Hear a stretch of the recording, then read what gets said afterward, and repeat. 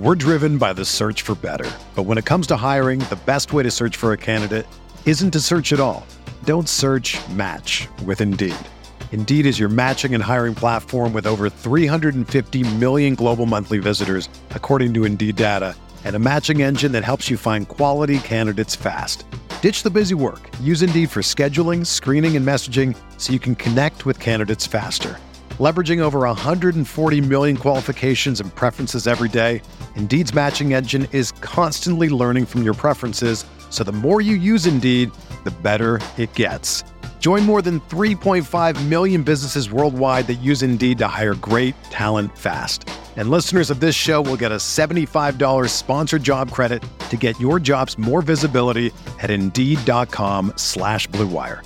Just go to Indeed.com/Blue Wire right now and support our show by saying that you heard about Indeed on this podcast. That's Indeed.com/Blue Wire. Terms and conditions apply. Need to hire? You need Indeed.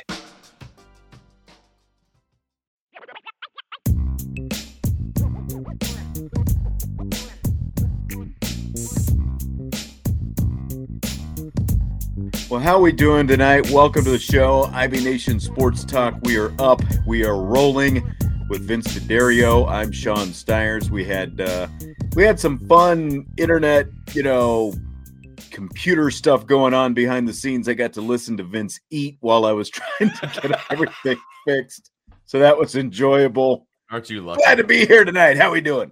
Oh, man, it's Monday. I'm fired up. No better than a Monday after a win. You know what I'm saying? Whether you're at practice or whether you're covering the team, it just makes it's our first one. It just makes things a lot better when you get to talk about a W. First one for everybody. We had all the, big drama last week. Marshall wins at Notre Dame Stadium. Tyler Buckner gets injured and all that kind of stuff. So we had all that stuff to talk about.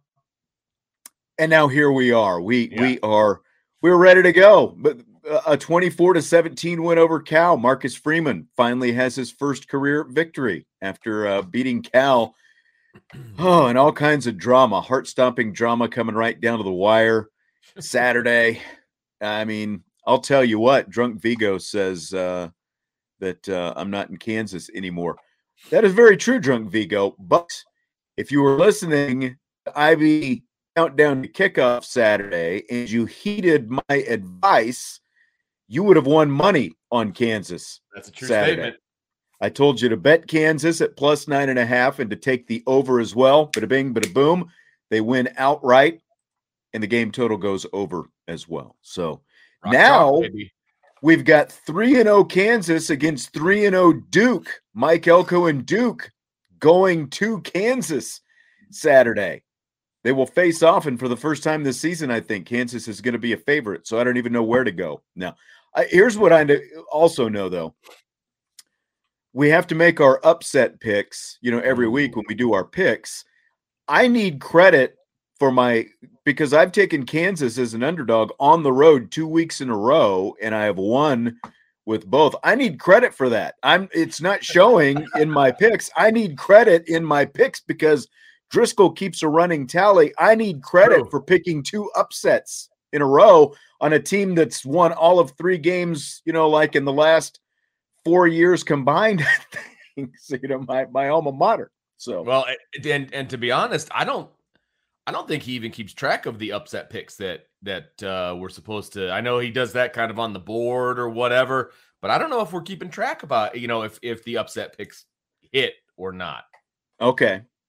So I don't even know. I mean, I have very good question. That's my point. Why are we making upset picks if no one's keeping track of them? Yeah, right? I mean, it's serious. And this is the first year that we've actually kept track of our records for predictions. We never even kept track before. It was just throwing some picks out into the wind, see what happens. I was like, we need to keep track this year. So we are actually doing it, and so far I've been decent at it. But this is. I'm impressed. My upset picks, I don't think have hit. Well, and I need credit for my upset picks because my picks over the weekend took a beating.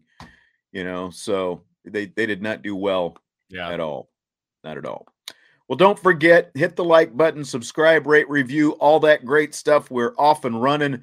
right now. Marcus Freeman said at his press conference today, he's pretty much crossed all the firsts off his list now at this point. First bowl game, first bowl loss, first road loss, first home loss, and of course now first win, which is also a home win. Now he's got to get his first road win. He'll have a chance at that this weekend at North Carolina, but pretty ugly, very ugly, I think, before you could say anything was pretty in that game Saturday, Vince. And, again, coming out of the weekend, I know you've been talking a lot about it between the post-game show and the Sunday show and all that kind of stuff upon further review. But how important do you think it is for Marcus Freeman just to get this win, and the team basically gets this monkey off their back? They've got the first W of the season of the Marcus Freeman era, and they can just move on now.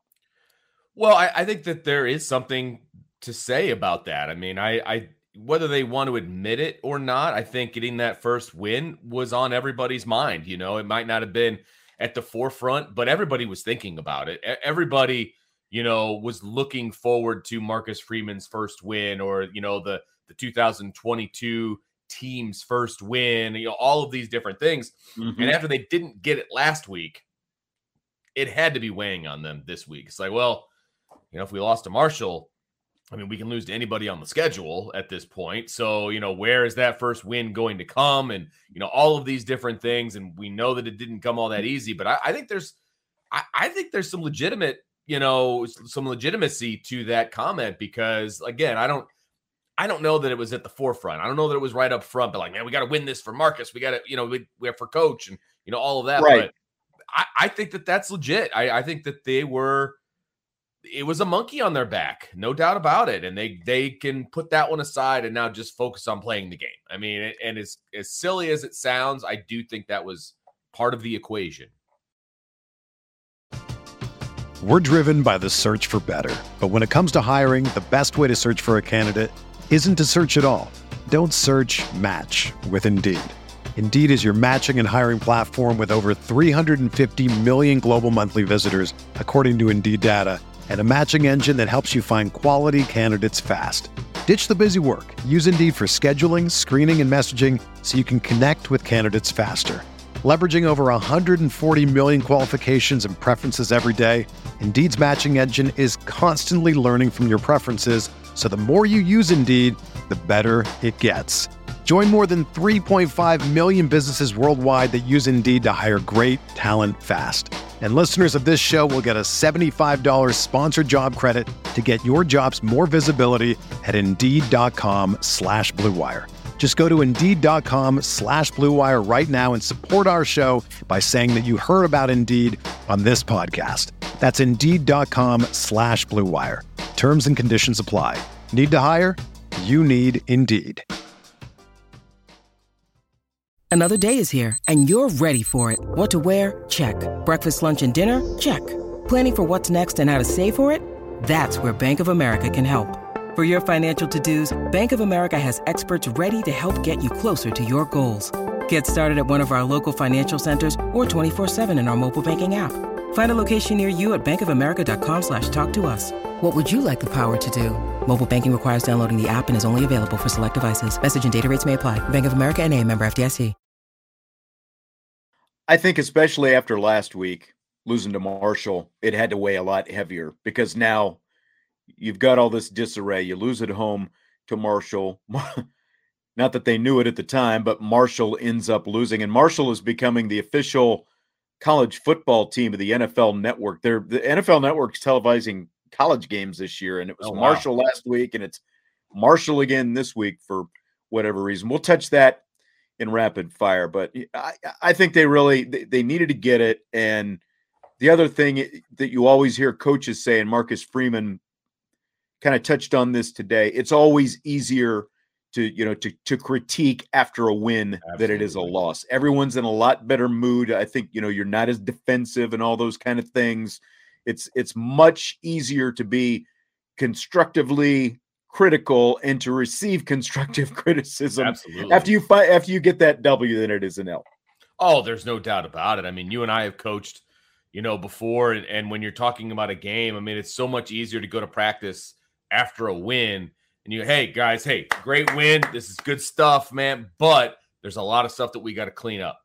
It's like the good news, bad news thing. Hey, do you want the good news first or the bad news? It's so much easier to get the good news first. And then, okay, all right, we got the good news.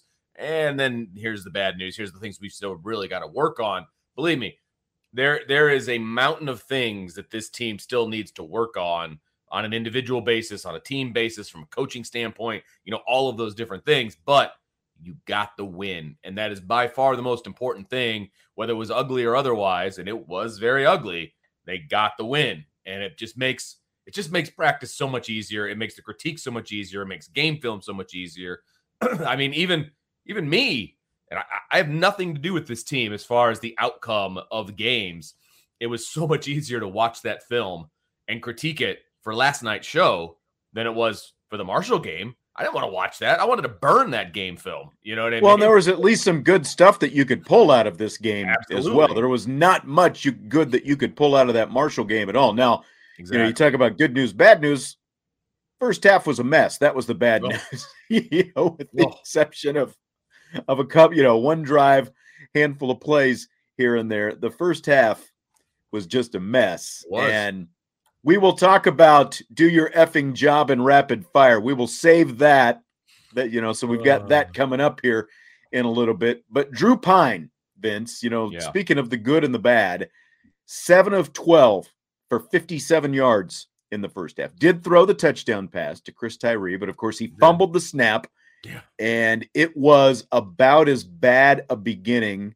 Now, it doesn't help when you've got 3rd and inches and you're about to convert a first down on your very first drive, and a veteran wide receiver is, offsides. That doesn't help. Yeah. But and that was partially his fault, Pyne's fault as well. He snapped the ball before Lindsey was ready to go, and Lindsey was moving. Now, so this is twofold, right? Lindsey needs to be ready to go. He needs to be in the right spot. He was positioning himself to get onto the line of scrimmage while Drew Pyne was snapping the ball. Now, number one, Lindsey should be lined up correctly in the first place. Number two, as the quarterback, Drew Pyne needs to make sure everybody's set before you snap the ball. Yeah, make sure everybody's set. There's a lot of blame to go around on that one, but you're absolutely right. That does not help the situation any at all. Yeah. He ends up going 17 of 23 after having a really good second half. He was 10 of 11, 93 yards, a touchdown.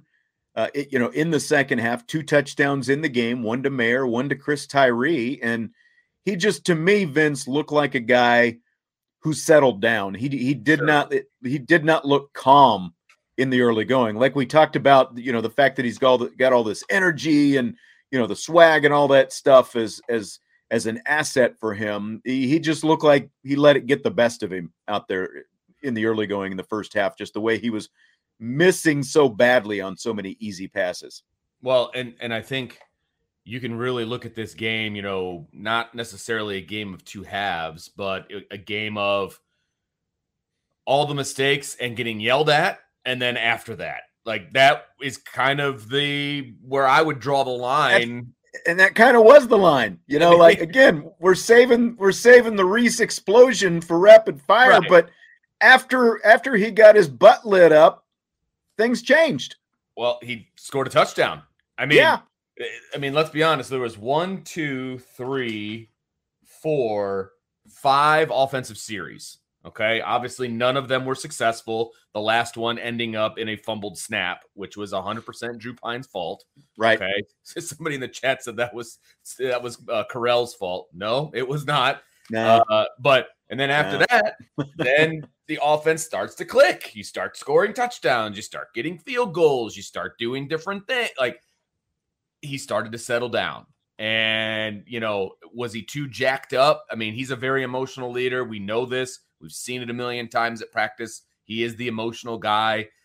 Was he too jacked up? I mean, he knew he was making mistakes when he put that one into the ground to Michael Mayer that was wide open. I mean, he immediately goes to the ground on his knees, both his head and his hands. As soon as it left his hand, I mean, he knew he was messing up. He knew he wasn't doing his job. So he finally settled down. And I will also say, and I said this in the post-game show, and I said it last night, in the Upon Further Review, I was one of Tommy Rees's biggest critics in the first 2 games for the game plan and everything else.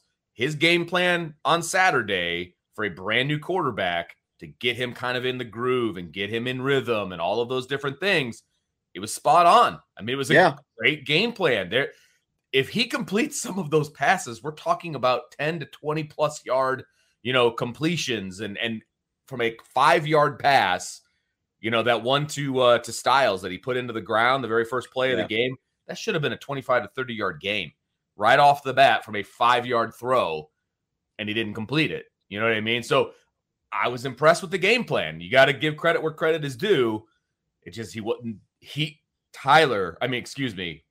Drew just wasn't executing it until after he got his butt chewed. And you know what?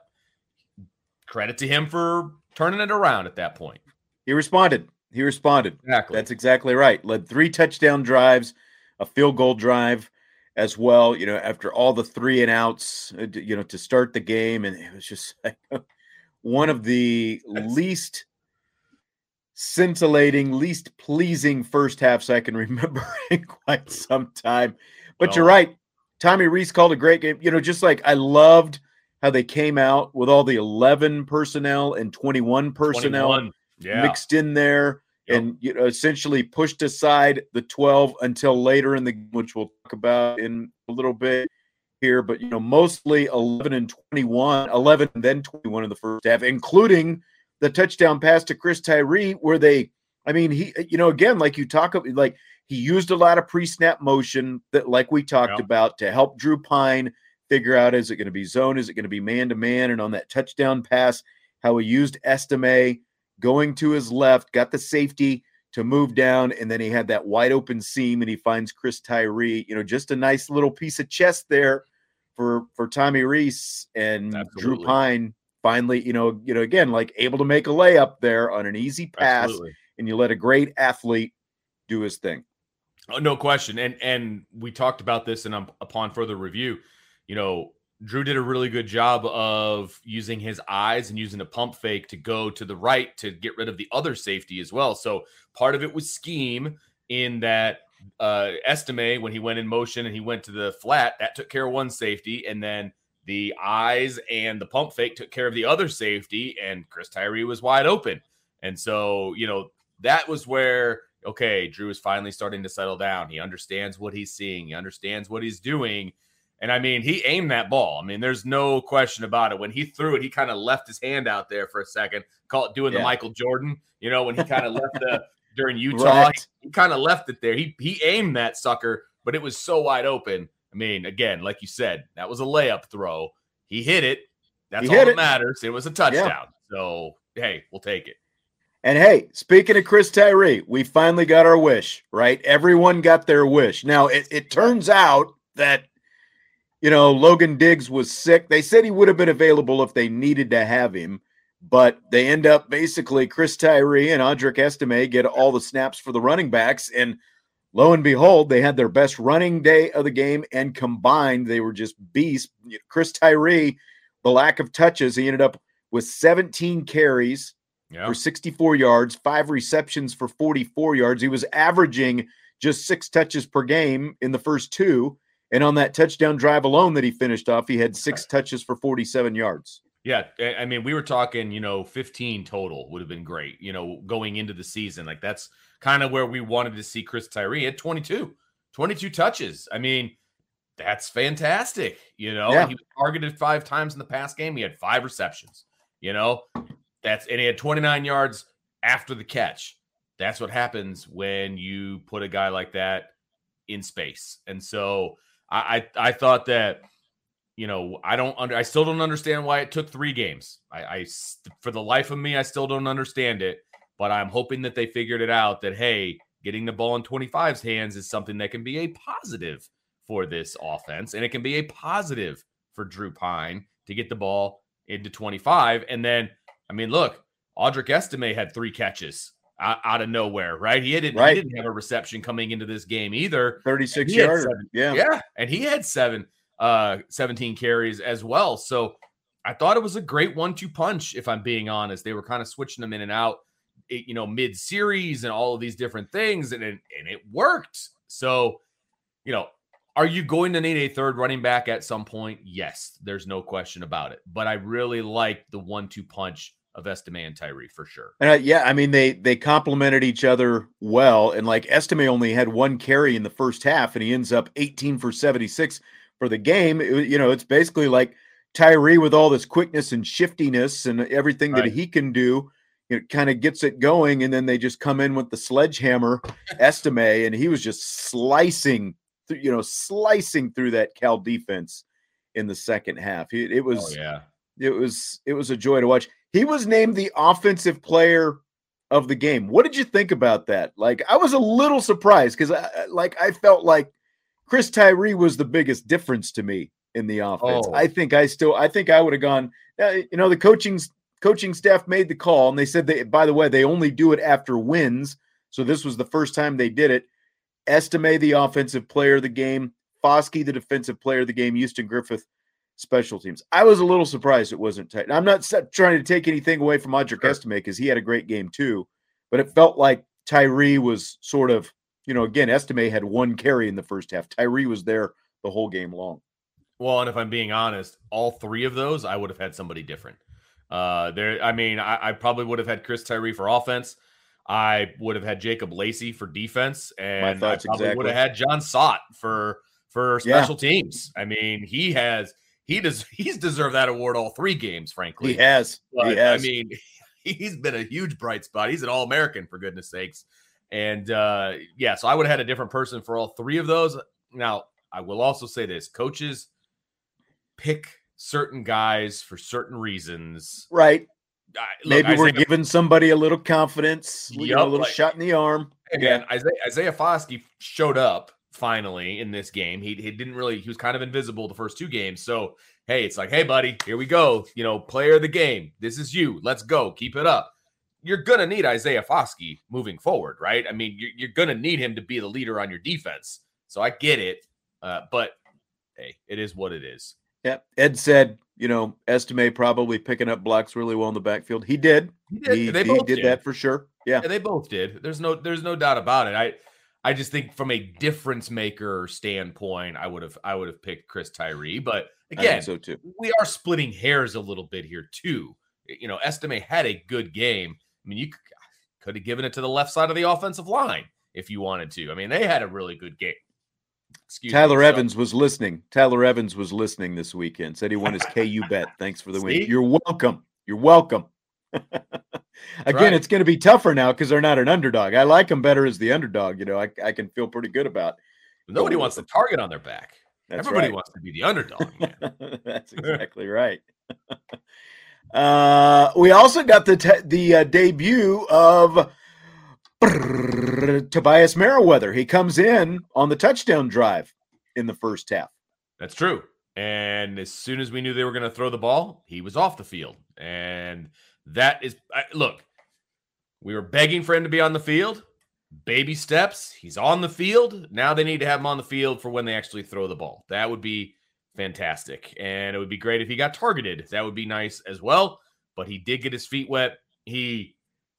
And I don't know if this is accurate or not, but, he didn't go in motion on one play, and the play kind of blew up, and we never saw him after that. I don't know if that's why. I don't know if that was by design or whatever. And we did, because I was sitting next to you. I had the binoculars out, and I was like, Pyne's waving at somebody to go in motion, and it sure looked like he was looking right at Tobias Merriweather. And then rewatching the game, Jason Garrett said the same thing. Yeah. Jason Garrett, by the way, I think week 1 to week 2, he's made some improvement. Can we? I mean, I know this wasn't necessarily on the list, but I listened to most of the game with the 2 announcers on purpose this time. I actually didn't mind it. They didn't do a terrible job this time around. Now, there were a few bits and pieces where I was like, really? Come on. But I thought their ebb and flow was a little bit better. I thought that Jason Garrett's analysis was a little bit better. I thought Jack got out of the way of the color a little bit better this time around. I agree, because it felt like there was more Jason Garrett this time. And I never found myself I never would have thought, again, full disclosure, being a Cowboys fan, so, completely, used to seeing Jason Garrett. I never thought I would be saying, man, I need more Jason Garrett, but yeah, I felt like there was the appropriate amount of Jason Garrett, and he had some pretty good comment. I'm not going to say it was like a 100% spot on, but he knew his stuff, and you're right. It felt like Collinsworth kind of slid out of the way more this time and let Garrett kind of feast on some of that stuff when it was time to. So, I mean, if we're going to be positive about Notre Dame and some different things that they were doing, I'll be positive about the guys in the booth. And we can do that. Better. They got better from week 1 to week 2 as far as the home games are concerned. So, you know what? Hey, I will also say that I don't like the fact that the Notre Dame broadcast is the proving ground and the place to get better. But they did get better from week 1 to week 2. So, hey, I'll give credit where it's due. Yeah, completely agree with all of that.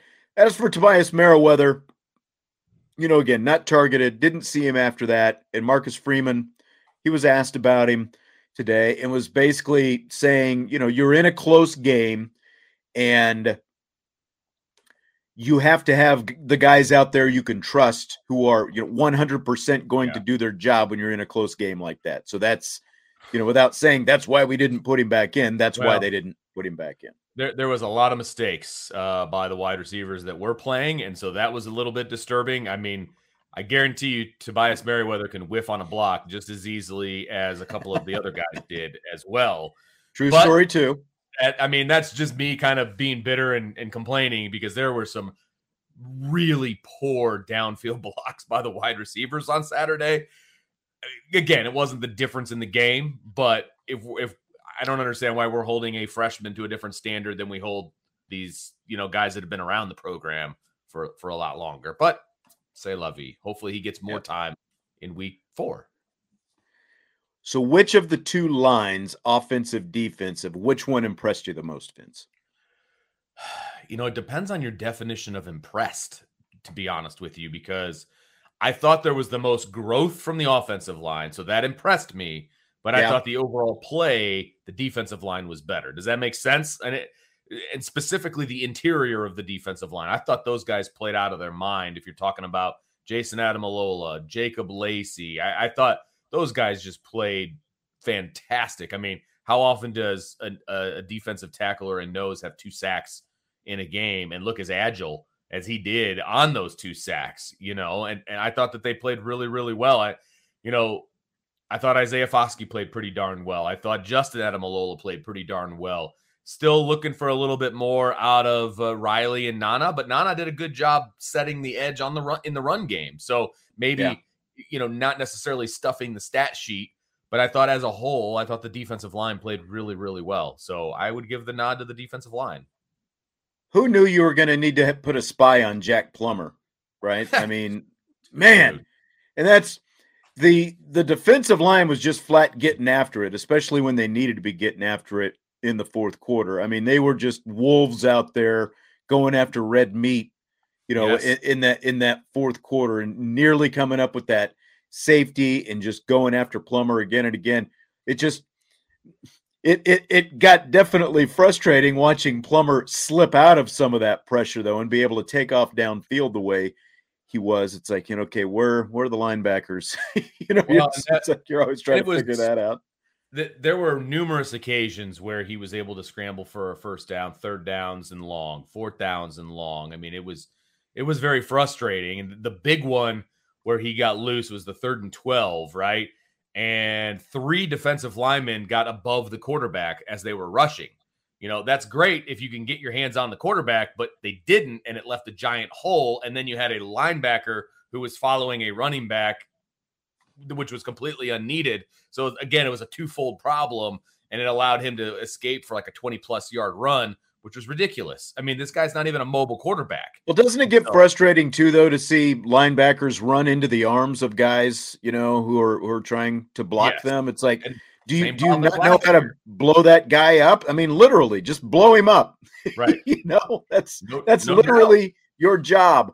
Or at the very worst, like on the one that you're talking about where Ott blocked Leofow, it's like, okay, at the very least, you need to take an outside angle to the outside shoulder of the running back to try to force Plummer back inside, not let him outside, force him back inside where the traffic is, where there were some more guys who could have caught up to him.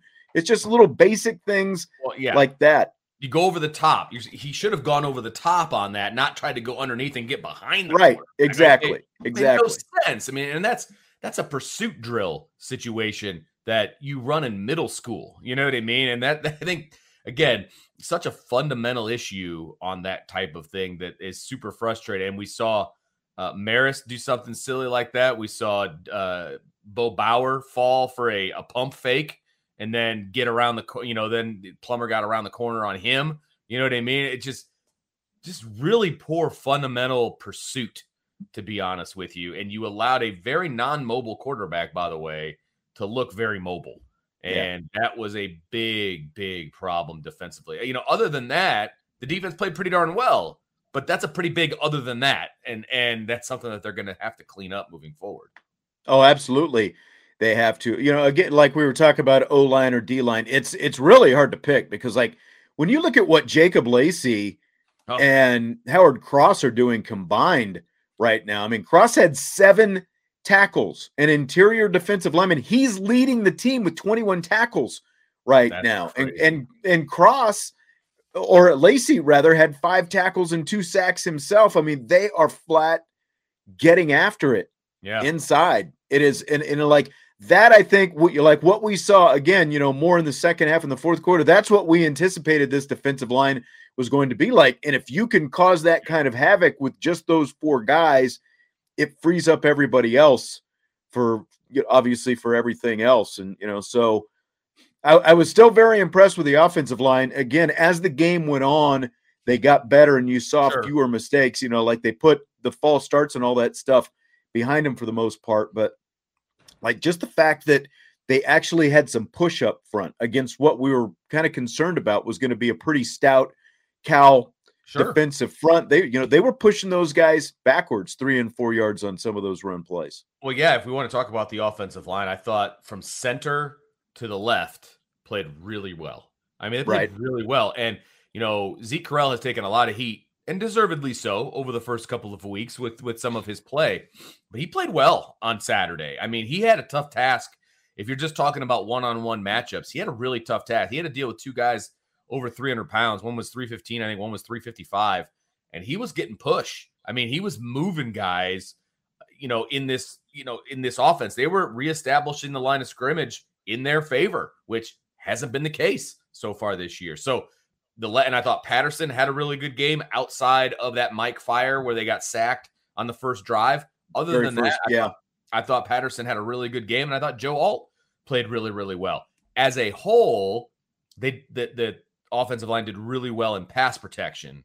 Again, outside of that Mike Fire, they did really well in pass protection. Drew Pyne had days to throw the football back there. Now, he wasn't pulling the trigger at first, but he had days to throw the football. And so the communication has gotten better. The execution has gotten better. I need to see the right side kind of step up their game just a little bit. I expect more, from that guard and that tackle. But, we are baby stepping forward. And I thought the left side took a big step. They need to keep taking those steps. But as a whole, I thought pass protection was really good. Yeah. A100 with some more critical analysis of NBC, saying NBC's presentation is pretty low rent. I mean, I don't have a problem with a color analyst cutting his teeth on especially this is a guy, Jason Garrett, who's been around. He's been an NFL head coach. He's won playoff games and all that. I don't have a problem with the analyst cutting his teeth. I do have a problem with the play-by-play guy, because the play-by-play guy is supposed to be the professional. And as we've talked about, Vince, he's supposed to be sort of helping that new analyst along. And it's just such a huge drop going from Mike Tirico to a 27-year-old whose only play-by-play football experience is doing USFL over the summer. No doubt about it. And it would have been a drop-off from really anybody within the NBC stable or whatever, however you want to, categorize it, right? It would have been a drop off from anybody from Mike Tirico to whoever, but this was I mean, massive. I mean, it was Canyon-esque, if we're talking about that drop off. And again, I thought Jason Garrett is doing a pretty decent job, but it's so much easier to bring along a color guy because a lot of times the color guy doesn't have a lot of experience because it's a former player, or it's a former coach, or whatever the case may be.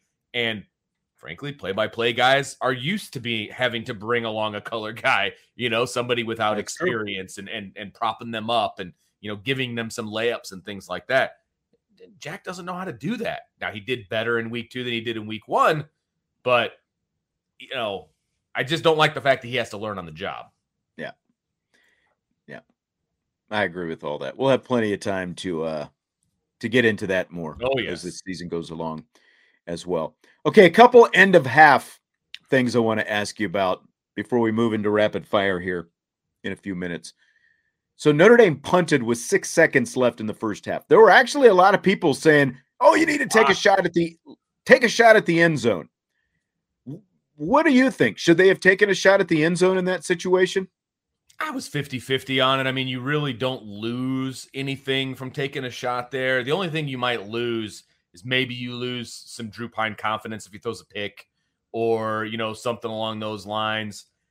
I mean, you don't really have any, like I said, you don't have anything to lose. I already said that John Sott is your MVP. So, putting the ball in his hands, I don't have a problem with that either, to be honest, because I trust what John Sott is going to do with the football in his hands.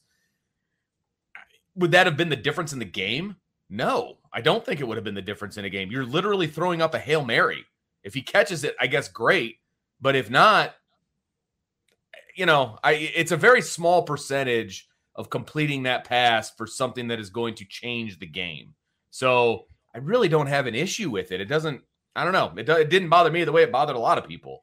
And I wasn't even thinking about it at the time. I was thinking it's 10-7. You're probably lucky that it's 10-7 right now because 90% of the first half was just a hot dumpster fire. And to be within 3 points, taking a shot at the end zone was the last thing I was thinking. It's like, okay, get to halftime, regroup. You don't want any disastrous things happen. And the next thing you know, you're down 17-7 instead of only down by a field goal at halftime. So I had no problem with them doing what they did. Like, to me, even like John Sott, like you said, I don't have a problem with him, but still, like, what if you have a high snap or, you get a good rush and the punt is blocked and, like any of those different things. I almost would have thought about just running the ball one more time, but I don't know. Taking a shot at the end zone was the last thing I was thinking about because of the way the first half went. Right. And look, I get it. I see where people are coming from. They're starving for offensive points. They want to try to put some points on the board. And I believe Marshall received the second half kickoff. And so, of course, you want to maybe try to get some points on the board before they get the ball in their hands and, et cetera, et cetera. I get it. But throwing a Hail Mary, the odds of you completing that are pretty low because Cal would have put everybody they had in the end zone, and it would have been a very similar scenario to the end of the game. And that wasn't completed either. So I don't know. It just didn't bother me. I wasn't even thinking like that. Everyone is talking about magnesium. It's all you hear about. But why? What do we know about magnesium? Well, magnesium is the #1 mineral that 75% of Americans are deficient in. If you are a woman over 35, magnesium will help you rediscover balance, energy, and vitality. Magnesium supports more than 300 enzymatic reactions in your body, including those involved in hormonal balance. From functional medicine doctors to mental well-being and female hormone experts, we all know that magnesium is the one mineral to improve all aspects of well-being and health. But which one? Magnesium Breakthrough from Bioptimizers, the trusted choice recommended by leading experts with 7 best-absorbed forms of magnesium to ensure your body receives the support it needs for overall well-being. Go to bioptimizers.com/balance today and use code BALANCE10 for 10% off. Support your journey to wellness at bioptimizers.com/balance. Magnesium Breakthrough from Bioptimizers, your foundation to optimal health and vitality. Derek obviously thinks that Steve Angeli is Uncle Rico and could throw a Hail Mary, from midfield to touchdown Jesus. He's going to throw the ball over that mountain over there. Oh, my goodness gracious. Oh, I love it. I love it. All right, what about the end of the game? I know pretty much what this answer is going to be because I was sitting next to you listening to your critique of how Notre Dame handled its final offensive possession before punting to Cal with a little bit more than a minute remaining. So they basically decided it's time for 13 personnel. We're going to stuff the ball into the line of scrimmage, and they ended up punting. What did you think about how Marcus Freeman and Tommy Rees handled that? So I realize this is also a podcast, so I will say what this says. But if you look at my notes, what does that say? Not happy. I was not happy with that particular drive. You gave it to Estime 3 times. You gained 1 yard every single time, and then you punted, right? And yeah, they took the delay of game to give John Sott a little bit more room and all of that. Me, personally, I wanted to see them continue to run the ball correctly, like within the offense, not 13 personnel. We're just going to shove it up the middle to try to run clock, right? Run your offense, go down there at the very least, put up a field goal so that you're up 2 scores. Okay. Right. Put the game away, put the nail in the coffin so that we're not, testing the validity of your pacemaker at the end of the game with a Hail Mary. Okay. Yes. And that's basically what you just said right there. I had no problem with them running the ball because Cal had burned all its timeouts. They started burning their timeouts early because Notre Dame was starting to run the ball effectively, and he was trying to keep himself as much time as possible at the end. I guess in a way it paid off. I just wouldn't have gone with the 13 personnel because, again, I don't like the 12.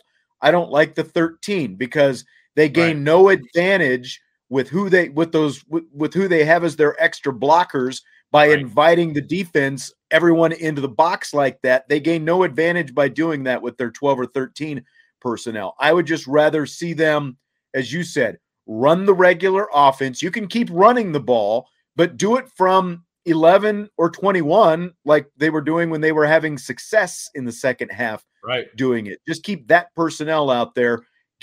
Just stop thinking about this 13 because it gains you no advantage at all. They were lucky to get a couple of yards out of it, and then they're punting again. Right. So I had no problem with running the ball. Yeah. Yeah. And look, if you want to go 12 and 13, then give me a play action. You know what I mean? Give me something that shows that you're trying to get a first down, because in all reality, I wanted them to score, but all they needed was a first down. I mean, they gave the ball back to Cal with over a minute to play. It was 1:03. Now, that last drive was crazy town. I mean, don't get me wrong. Oh, my gosh. I mean, you had the targeting, you had the interception, you had the sack that wasn't a sack, and it was a return, and then the clock situation and the reviews. It's like 2 different times a team that has not caused a turnover looked like they had sealed the game with a turnover, and then it gets yanked away. And if you're Marcus Freeman, you've got to be feeling like you are the most snake-bitten coach in the world as you stand there and watch first an interception on the first drive that is taken away because of the targeting, and then the Tariq Bracy touchdown that's taken off the scoreboard because it's like you get a sack, but oh my goodness. Well, it's funny because somebody what are you feeling, as the game is wearing on there at the end, that last drive, et cetera. He's like, well, I had a conversation with God. That's right. That was the most honest answer I've ever heard, and I thought it was fantastic, to be honest with you. I mean, that was because I would have been doing the same thing. Like, I just converted. I just became a Catholic. What is going on here? I thought that was actually just awesome in his response there. But I mean, what else could have gone wrong except for them catching Hail Mary at the end, which frankly, without watching it on TV, because we were watching it live from 9 stories up, I didn't see the ball scored out. Wasn't sure what happened there. I thought he caught it, to be honest with you. I thought the kid caught it. I was like, you have got to be kidding me. Of all the endings. And that would have taken the cake. Yeah. Oh, and then they go for 2 and win the game. That's somebody said that in the chat. Yes, that's what would have happened. They would have gone for 2. They would have won the game, and we'd be talking about 0-3.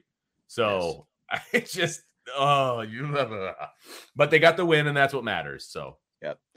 Austin with a comment says it was disappointing seeing no deep shots in this game, but Cal's D is designed to prevent that. Bet we see some this week. Yeah, and I think that between a couple of different things, you got an offensive line that had been struggling. You had a defensive front that, next to Ohio State, was the next best defensive front that you've seen through the first 3 games this season, was supposed to be pretty formidable. And, so if you're going to take deep shots, you've got to have more time in the pocket. And Drew Pyne does not have Tyler Buckner's arm either. So I just think there were a lot of variables. I think as this season goes on, he'll probably, he'll take some shots. But the game plan was designed to let Drew Pyne be as successful, get as confident as possible. It took longer to get confident because of those early mistakes that were self-inflicted. Right. But it was all designed around, new quarterback and all these other issues that you've had so far.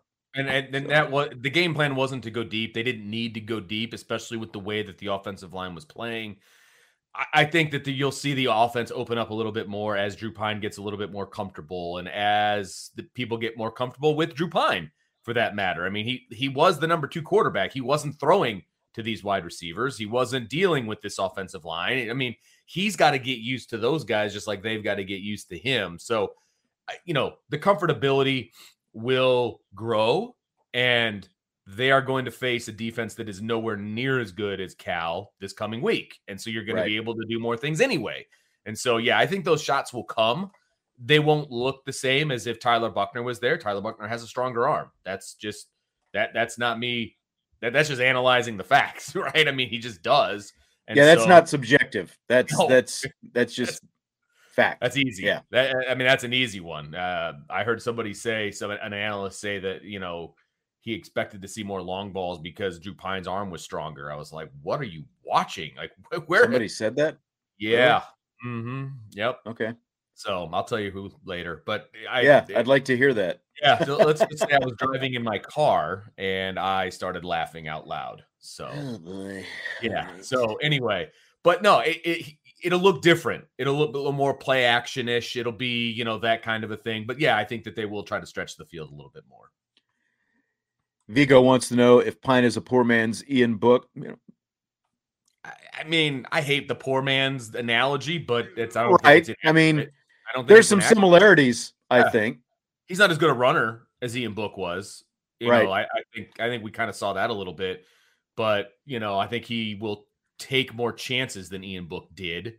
But from a physical arm strength type standpoint, Ian Book's arm was stronger, so maybe that's the poor man's part of it. But similar build, that kind of a thing. So I could see that comparison. Ian Book was a better quarterback. All right. Well, Vince, that's going to do it for tonight. Have a great night. Everybody else have a great night as well. And we will be back here, of course, once again tomorrow. Don't forget, hit the like button, rate, review, subscribe, all that good stuff. Vince, there was a lot of speculation on what jersey Vince was wearing. He's got his David Ross World Series champion Chicago patch. Cubs jersey on tonight. Yep. It was jersey day at school, so I had to represent. All right. Good stuff. All right. We will talk to you tomorrow. IB Nation Sports Talk.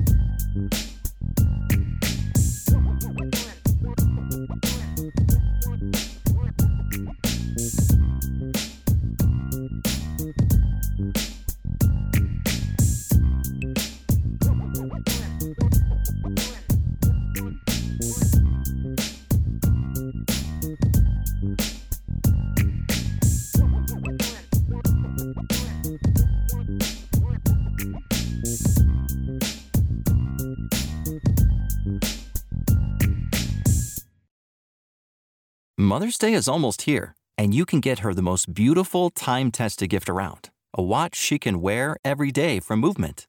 Whether your mom is into classic dress watches, rare and refined ceramics, or tried and true bestsellers, Movement has something she'll love. And right now, everything at Movement is up to 50% off site-wide during their Mother's Day sale. A watch is a gift that celebrates all the time you spent with mom. And a Movement watch is even more than that. Movement uses industry-leading materials for their fresh modern watch designs, from technically complex ceramics to vintage-inspired style. All for an incredible value your wrist and wallet will both love. And with one-size-fits-all convenience and fast free shipping and returns, it's a stress-free shopping experience. Save big on the best Mother's Day gift ever with Movement. Get up to 50% off site-wide during their Mother's Day sale at mvmt.com. Again, that's up to 50% off at mvmt.com.